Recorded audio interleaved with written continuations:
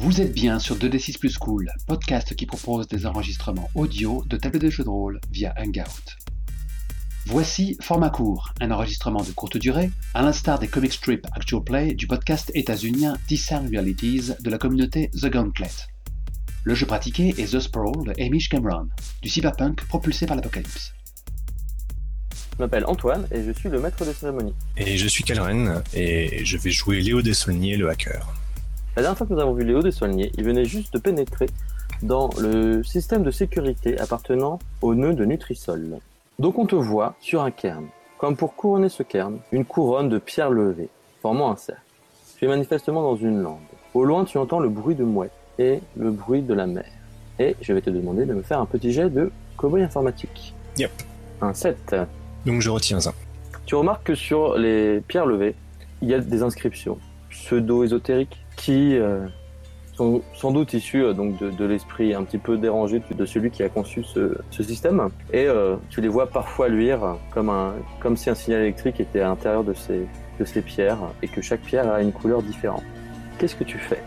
Alors je vais essayer de remonter le flux d'informations qui provenaient du serveur R&D pour remonter jusqu'au serveur de la sécurité en fait, pour pouvoir craquer l'authentification du serveur ligne rouge. Ok, très bien. Donc en fait on te voit en train d'analyser les différents flux qui arrivent à l'intérieur de ce système, si je comprends bien. Ouais, je pense. Du coup je vais te demander de me faire un petit jet de évaluer. Et ben voilà, tu vois. Donc c'est un 6 mois. Donc on te voit en fait en train d'analyser les différents flux de données qui arrivent jusqu'à ce système. Tu es en fait envahi par ces données. Je pense que tu t'attendais peut-être pas à avoir autant de données. Et lorsque tu commences donc à essayer de passer cette couche métaphorique pour arriver à la donnée elle-même, tu as des données partout. Et surtout, tu te rends compte que ce cairn n'est pas vraiment un cairn, mais que c'est une ice. Une ice qui a l'air particulièrement volumineuse et particulièrement dangereuse. Et le sol commence à trembler. Qu'est-ce que tu fais ? On s'initialise quoi. Globalement, elle s'initialise, c'est ça.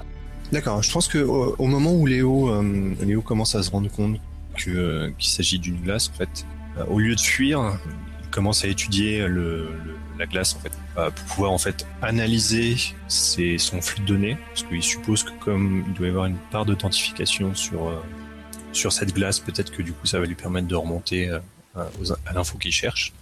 Et puis peut-être pour la reprogrammer un peu à la volée.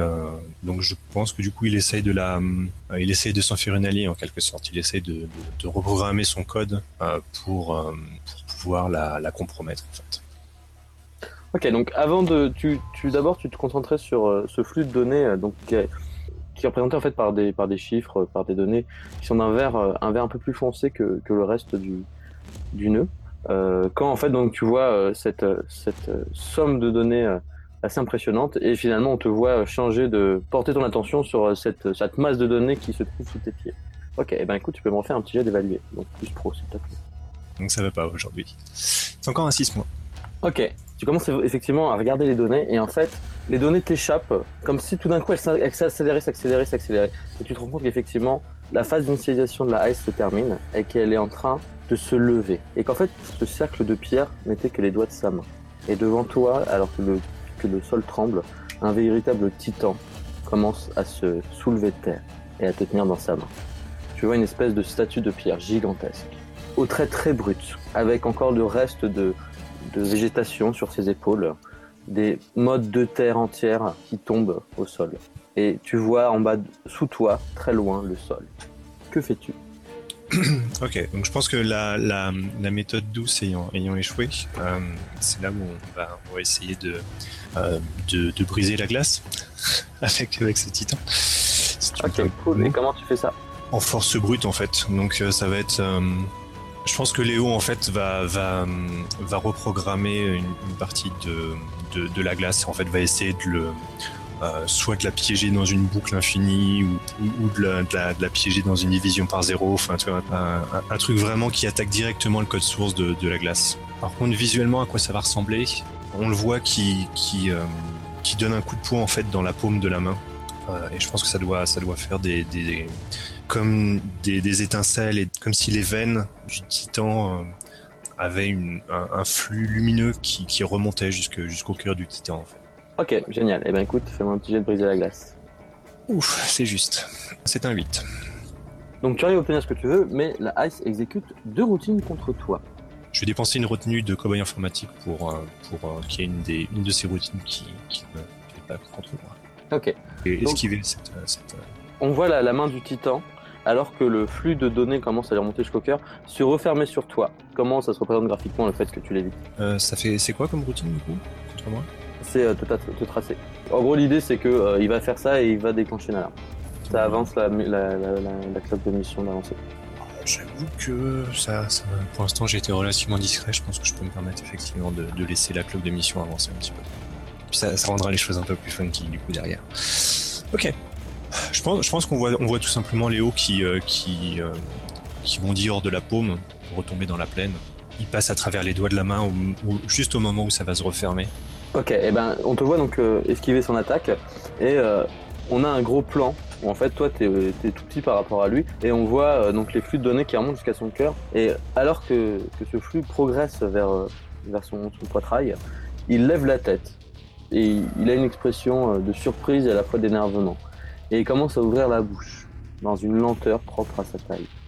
Et on entend un hurlement extrêmement grave. Et au moment où les flux de données que tu lui as envoyés arrivent à son cœur, ce hurlement prend une dimension comme une radio, tu vois, qu'on tournerait sur une chaîne morte. Et il se fixe pour devenir une statue dominant ce paysage. Et tu es convaincu que ce cri a alerté quelqu'un. Ah, je suis déçu, il se désagrège pas, genre comme un titan de pierre, genre les pierres s'écroulent les unes après les autres pour former ensuite juste une immense pile de pierres. Bah si tu veux. On te voit minuscule par rapport à lui totalement immobile, puis effectivement tout d'un coup il y a un de ses doigts qui commence à s'effondrer, puis son nez, et au fur et à mesure on voit des blocs de pierre qui s'effondrent devant toi. Ok. Du coup, vu qu'il a effectivement, s'il a activé une alarme, je vais essayer de me dépêcher de trouver le serveur de sécurité pour pouvoir dégager l'authentification du serveur ligne rouge. Ok. Tu sais pas si c'est toi qui a cette impression-là ou ça a toujours été le cas, mais peut-être que t'as là aussi l'impression que les mouettes commencent à crier de plus en plus fort, et qu'elles sont beaucoup plus nombreuses que ce que tu avais entendu au début. Saloperie de mouette.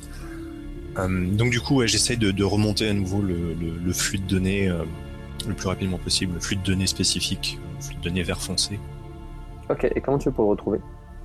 J'essaie de suivre la piste du flux d'informations en fait. Pardon. On te voit essayer donc de saisir le fil d'information qui provient de la tête de dragon et essayer de la suivre jusqu'à sa source. Ouais, je pense que c'est du cairn, ça fait comme une sorte de ruisseau en fait. Donc on voit Léo qui descend dans la plaine en fait, en suivant cette espèce de ruisseau de flux de données. Ok, génial. Eh ben écoute, refais-moi un petit jet de pro, s'il te plaît. Cool, c'est un 9. Donc je retiens un. Ok, donc en quoi la tête de dragon, entre guillemets, m'est-il vulnérable? Donc tu es en train de suivre ce petit ruisseau qui se sépare en une multitude de petits bras, plus petits, mais tu arrives à conserver le bras le plus important et tu arrives au pied d'un des arbres en fait, qui se trouvait proche du cairn, puisque celui-ci était dans une clairière. C'est un vieil arbre à l'écorce très sombre, une espèce de conifère. Maintenant que tu es près de lui, tu vois que son écorce sont comme des écailles. Dans l'interstice entre chaque écaille, une espèce d'énergie verte qui pulse, te rappelant la couleur de la tête du dragon. Du coup, j'imagine qu'on voit Léo qui arrache des bouts de l'écorce en fait. Peut-être pour former comme une sorte de porte et pour pouvoir rentrer dans l'arbre. Ok, génial. Donc tu me fais un petit jet de compromettre la sécurité? Alors, compromettre la sécurité, c'est avec esprit, donc j'ai un +1. Lorsque tu tentes de compromettre la sécurité d'un système, lance plus esprit. Sur un 10+, je retiens 3 contre le sous-système dont tu as compromis la sécurité. Sur un 7-9, je retiens 1, et sur un 6 points, mais ça n'arrivera pas. Tu déclenches une alerte, ce qui peut entraîner davantage de conséquences. Tu peux dépenser 1 pour activer une mesure de sécurité de ce sous-système. Et donc, comme j'ai un +1... C'est ce que tu évalues avant. Tout à fait. Ce qui fait 7. Donc je retiens 0. Ok. Et donc tu peux dépenser ce 1 à tout moment pour désactiver la tête de dragon. Et par contre, j'ai pris le move de programmation à la volée. ce qui me permet de retenir un supplémentaire. Voilà. Ok, très bien. Alors avec ces tu peux activer la tête de dragon, tu peux désactiver la tête de dragon, et tu peux changer les conditions d'accès. La scène se coupe, et on te revoit, toi, genre relever la tête, et on te retrouve dans la salle du château, où tu es devant face à cette tête de dragon et cette bannière sur laquelle se trouve une vigne rouge. Et je pense effectivement que Léo désactive la tête de dragon et passe la porte. Ok, la tête de dragon qui pour l'instant te fixait, sa tête étant tournée par rapport à toi pour que son œil puisse t'identifier clairement. Tout d'un coup, la tête de dragon commence comme si elle était prise d'un lourd sommeil et s'incline légèrement, les yeux fermés. Donc tu passes l'espèce de tapisserie qui couvre légèrement cette porte. De la main, je défais un peu la tapisserie et on voit Léo qui pousse la lourde double porte des deux mains pénétrer dans le serveur vigne rouge. Ok, et ben écoute, encore une fois, on te voit te faire déconstruire et te faire reconstruire. Et on te voit dans une espèce de salle immense, en fait, sans aucun mur, qui s'étend à l'infini. On te voit flotter en fait dans les airs aussi parce qu'il n'y a pas de sol. Et autour de toi, des centaines de formes géométriques. Des cubes, des diamants, des sphères qui flottent en lévitation. Qu'est-ce que tu fais ? Je félicite pas l'architecte, c'est vraiment feignant. C'est vraiment le truc de base, quoi. C'est vraiment le niveau zéro de la programmation d'un serveur. Il a même pas eu le temps de mettre une skin, c'est honteux. Tu dis que c'est peut-être pas ça en fait. C'est que justement c'est que l'absence de métaphore, en donnant une espèce d'absence de signifiant. Toi qui es un vieux hacker, tu connais le truc, c'est tu donnes pas d'architecture parce que l'architecture métaphorique est déjà une information que tu donnes. Là l'idée c'est que tu as juste des formes et qu'en gros si tu sais pas ce que tu viens chercher, il va falloir que tu prennes du temps à chercher parmi toutes ces formes ce que tu es venu chercher. Ok. Ouais, d'un coup d'œil, j'essaie d'évaluer le temps que ça me prendrait pour si je voulais faire une recherche normale. Est-ce que je vais avoir besoin d'un petit flashback pour avoir l'information? Je pense qu'il me faut l'architecture du serveur. Je vais pas y couper. J'imagine que ça me prendrait trop de temps pour chercher en brut. Ce serait effectivement un risque assez important. Et donc évidemment, tu vas me demander, hey, mais comment est-ce que tu fais pour savoir? Tu me connais si bien. C'est ça. Et tu vas me demander aussi de nommer des PNJ. Voilà, si un jour vous jouez avec moi, préparez une liste de PNJ. Hein, parce que Tibur s'en fait toujours pas. À chaque fois que vous me parlez de quelqu'un, moi je vous demande un nom. Hein, vous ne ferez pas. Donc voilà, préparez-vous une liste de noms si un jour on joue. Comme il avait des informations financières sur ce serveur, je pense qu'il a dû voir un nom qui apparaît en fait. Parce qu'évidemment, il a fallu que ce soit un architecte qui construise ce serveur. Et comme c'est récent, c'est donc un architecte qui est connu, enfin qui a priori doit être trouvable dans la matrice. Peut-être même qu'il a une certaine réputation. Peut-être que du coup, il a une certaine façon de faire. Parce que tous les hackers ont des façons de faire en fait. Tous ont des tics, ont des manies et vont répéter un peu la façon de faire. Donc typiquement, oui, effectivement, on est dans une architecture où si tu sais pas ce que tu veux trouver, tu le trouveras pas. Mais c'est justement un signe d'un hacker particulier qui a tendance à construire son architecture d'une certaine manière. Ok, alors moi ce que je te propose, c'est que pour gérer ça, c'est qu'effectivement, genre, on te voit rentrer et tu reconnais le style en fait. Tu reconnais le style de la salle et tu te souviens d'avoir déjà vécu ça. Est-ce que ça t'irait ? Pourquoi pas, ouais. Parce qu'en fait, tu reconnais, c'est-à-dire que toi, t'es un vieux de la vieille, et là, ce qui est devant toi, c'est aussi un vieux de la vieille, quoi. C'est-à-dire que ça fait des années que t'étais pas tombé sur un truc comme ça. Tu veux dire que ce serait Berserker ? Effectivement. Tu reconnais le style de Berserker. Ça me rappelle le style de Berserker, de ma némésis pratiquement. Donc on voit Léo Desaulniers entouré de ces myriades de formes géométriques qui flottent dans l'air. Et qu'est-ce qu'on voit comme expression sur ton visage ? Cette expression qui montre que tu reconnais le style, que tu as déjà vécu ça. Alors dans la matrice, comme toujours, il y a l'avatar n'a pas d'expression. Je pense que dans la réalité, en fait, on le voit parce que ça lui rappelle pas mal de choses qu'il a vécu. Ça le ramène à un passé un peu triste, en fait. Donc peut-être qu'on le voit qu'il y a une sorte d'expression un peu ambiguë, c'est-à-dire qu'il a un léger sourire parce ça lui rappelle un passé où il faisait des trucs de folie et en même temps peut-être une larme qui coule malgré tout. Il a quand même perdu des choses dans son passé. Génial. Et donc effectivement, on a Léo 20 ans plus tôt. J'imagine dans une sorte une fête, ça doit être une sorte de club qui fait un peu fête foraine ou quelque chose comme ça. Un groupe de hackers en fait. Donc ça boit, ça se drogue, etc. Et Léo est pas forcément la personne la plus à l'aise socialement parlant. Et en plus, je pense que c'était vraiment à ses débuts et il n'avait pas encore l'équipement qui lui permettait d'être vraiment bon. C'est un petit joueur qui est entouré par des grands en fait. Il est prometteur, mais il n'est pas encore au niveau en fait. Ok, donc on voit Léo, 20 ans plus jeune, assis autour de mecs qui sont en train de faire la fête, qui sont en train de se vanter de leur dernier run.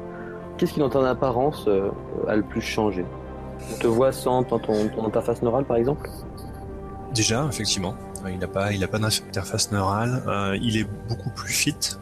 Il a plus ce côté un peu grassouillet qu'il a pu acquérir au fil du temps.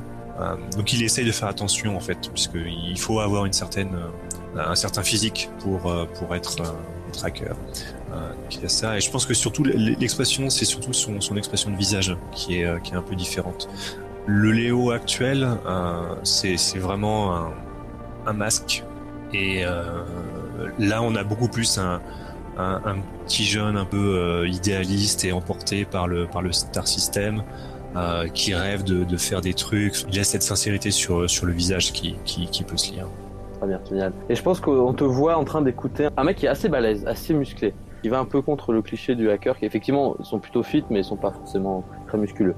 Le gars est assez au bout de table, il est très musculeux. Il a un derrière du crâne en fait qui est juste une plaque de chrome.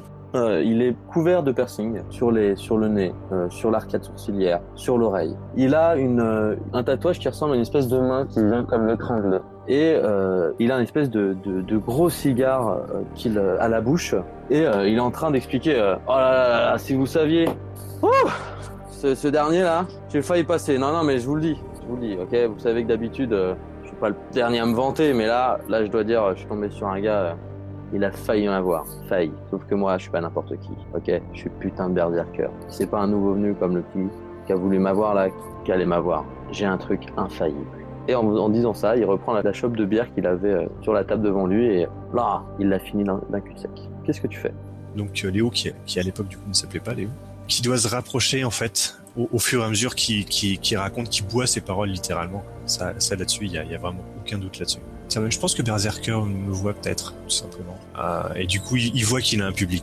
Il voit que il a un gosse enfin, il doit y avoir une différence d'âge juste risible. Hein. Peut-être, je sais pas, j'imagine Berserker doit avoir peut-être 3-4 ans de plus, grand max, tu vois. Mmh. Alors Léo a peut-être 18 ans, un truc comme ça, et Berserker a 22, quoi. Il est au top, voilà.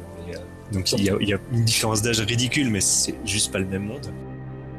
Berserker est debout à côté du bar, à côté d'un bar, et t'avais une espèce de petite foule de hackers qui étaient autour de lui, qui le charriaient un petit peu parfois, ou qui au contraire le célébraient, en train de naviguer au travers cette petite personne pour arriver au premier rang. Ouais, de pousser les gens et de jouer de l'épaule un tout petit peu pour réussir à arriver jusqu'au premier rang, effectivement. Et quand il doit arriver, regardez. C'est un peu le problème avec les jeunes de nos jours. Le gars dit ça, il a 22 ans. Il se prend déjà pour un vieux de la vieille. Mais il a raison d'une certaine manière. Ouais, c'est vrai. C'est le problème avec les jeunes aujourd'hui. Hein. Parce que qu'il essaye de m'abattre, ça fait partie du jeu. Et je lui en veux pas. Mais qu'il me prenne pour un idiot, ça je trouve ça insultant. Regardez là. Et tu vois, en fait, il te chope par l'épaule et il te met à côté de lui. Comme pour te montrer hors de la foule. Regardez lui. Ghost, c'est un nouveau. Mais il sait ce qu'il fait. Un Ghost. Et il tape sur l'épaule. Il manquerait pas de respect quand même, toi. Et c'est là, je pense, où on voit vraiment tout le côté complètement asocial de Ghost, qui laisse un blanc passer pendant une ou deux secondes, en fait. Alors que tout le monde est en train de le temps que l'information arrive jusqu'au cerveau, enfin, comme s'il avait besoin d'un temps pour faire un process sur la réponse.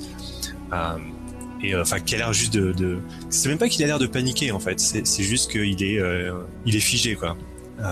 Et il fait non. Ah, je l'aime bien ce petit. Je te dis, toi t'as de l'avenir dans le métier. Hein, c'est pas vrai, j'ai pas raison. Et t'as genre une réponse un petit peu timide ou tiède, quoi. Oh ouais, je sais pas et tout. Mais je vous dis que j'ai raison. Ce gars-là c'est un bon. Ce gars-là, et toi, reste à côté de moi, je t'expliquerai des trucs. Tu verras. Parce que je veux pas faire ça toute ma vie non plus. Hein. Alors, je sais bien qu'à un moment donné, je serai plus aussi fort que ce que là, je suis au top de ma forme. Mais toi, je te sens bien, toi. Hey, une bière pour mon pote.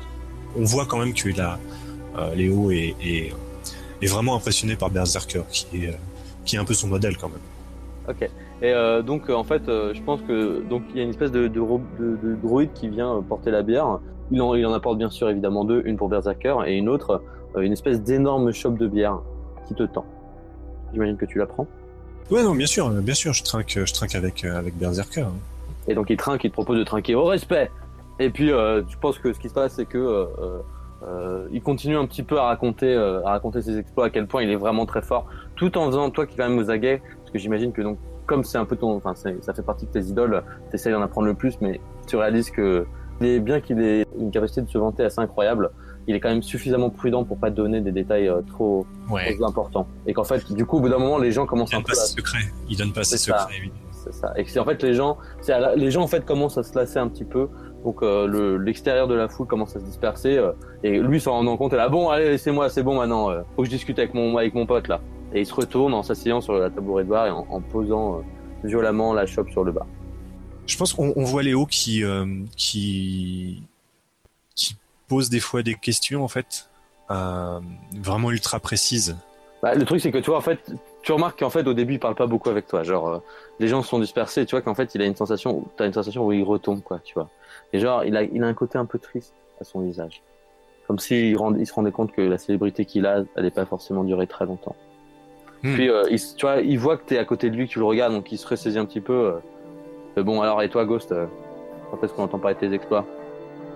J'ai encore du chemin à faire. J'ai pas. Il faut que je me finance pour obtenir du matériel de qualité. Sinon, ça servira à rien. Je pourrais jamais véritablement faire des choses de ton niveau. Ouais, attends. Tu sais, c'est pas une décision que tu dois prendre à la légère, petit. T'as raison, ça coûte beaucoup. C'est cher ces machins-là. Il dit ça en tapant sur sa plaque de chrome. Mais t'es sûr que tu veux rester dans ce métier parce qu'une fois que t'as fait ça, t'es un hacker pour la vie. Il y a plus de machine à rien. Commence petit. Moi, ce que je te conseille, commence petit. Fais des petits jobs, amasse de côté, et ça t'aura largement donné le temps suffisant pour décider de ce que tu veux vraiment faire dans la vie. T'as du talent, hein. Je t'ai vu, ce que t'as fait contre Tanuki. Franchement, c'était magnifique, du véritable art. Mais notre sport, c'est pas une course de vitesse, c'est un marathon. Avant de faire quoi que ce soit, assure-toi que tu puisses tenir la distance. Et tu vois que quand il dit ça, il a vraiment un regard presque tragique. Comme si tu sentais tout ce qu'il avait vécu pour en arriver à son statut et qu'il avait grave mangé, quoi. Ouais, bien sûr, mais le truc c'est que je suis bon à rien d'autre. J'ai pas vraiment. Enfin, tu m'imagines bosser dans une méga corpo comme un employé ou je sais pas. Je suis pas trop à l'aise avec les gens. Donc ouais, bien sûr, c'est j'y vais petit à petit. Quoi. Je suis pas comme Zéro qui s'est cramé comme un abruti le mois dernier. Mais notre temps est compté, quoi. T'es au top maintenant, mais pour moi, c'est dans quelques années et j'ai encore énormément à apprendre. Alors, si je passe à côté de l'opportunité, ce sera fini pour moi, quoi, avant même que je me rende compte. Je te dis ça parce que je te fais confiance, Ghost. Et tu sais, il y a des jours, je me demande si j'ai pas fait une bêtise en refusant ce contrat corpo. Et je pense qu'on vous voit en fait en train de discuter. En fait, je pense qu'on voit créer un vrai lien en fait, au sens où vous n'êtes pas si différents que ça. Que lui t'explique que effectivement lui aussi était un peu dans ton cas. Que si là, c'est parce qu'il se considère qu'il était fait pour ça, qu'il se considère bon à rien d'autre. Et que en disant ça, il enchaîne les bières. Tu sentais qu'en fait qu'il avait besoin de quelqu'un avec qui parler. Et que il t'a trouvé toi. Et qu'il est un petit peu à ta merci. Donc si tu veux me faire un petit jet de style pour voir si tu arrives à obtenir l'information. Ouais. Baratiner, quand tu essaies de convaincre quelqu'un de faire ce que tu veux par le biais de promesses, de mensonges ou de paroles en l'air, lance style. Donc sur un 10+, les PNJ font ce que tu veux, sur un 7-9, les PNJ font ce que tu veux, mais quelqu'un s'en rend compte, le MC avancera le compte à rebours approprié. Ok. 7 pile. Donc en fait, je pense que on te voit donc discuter avec lui.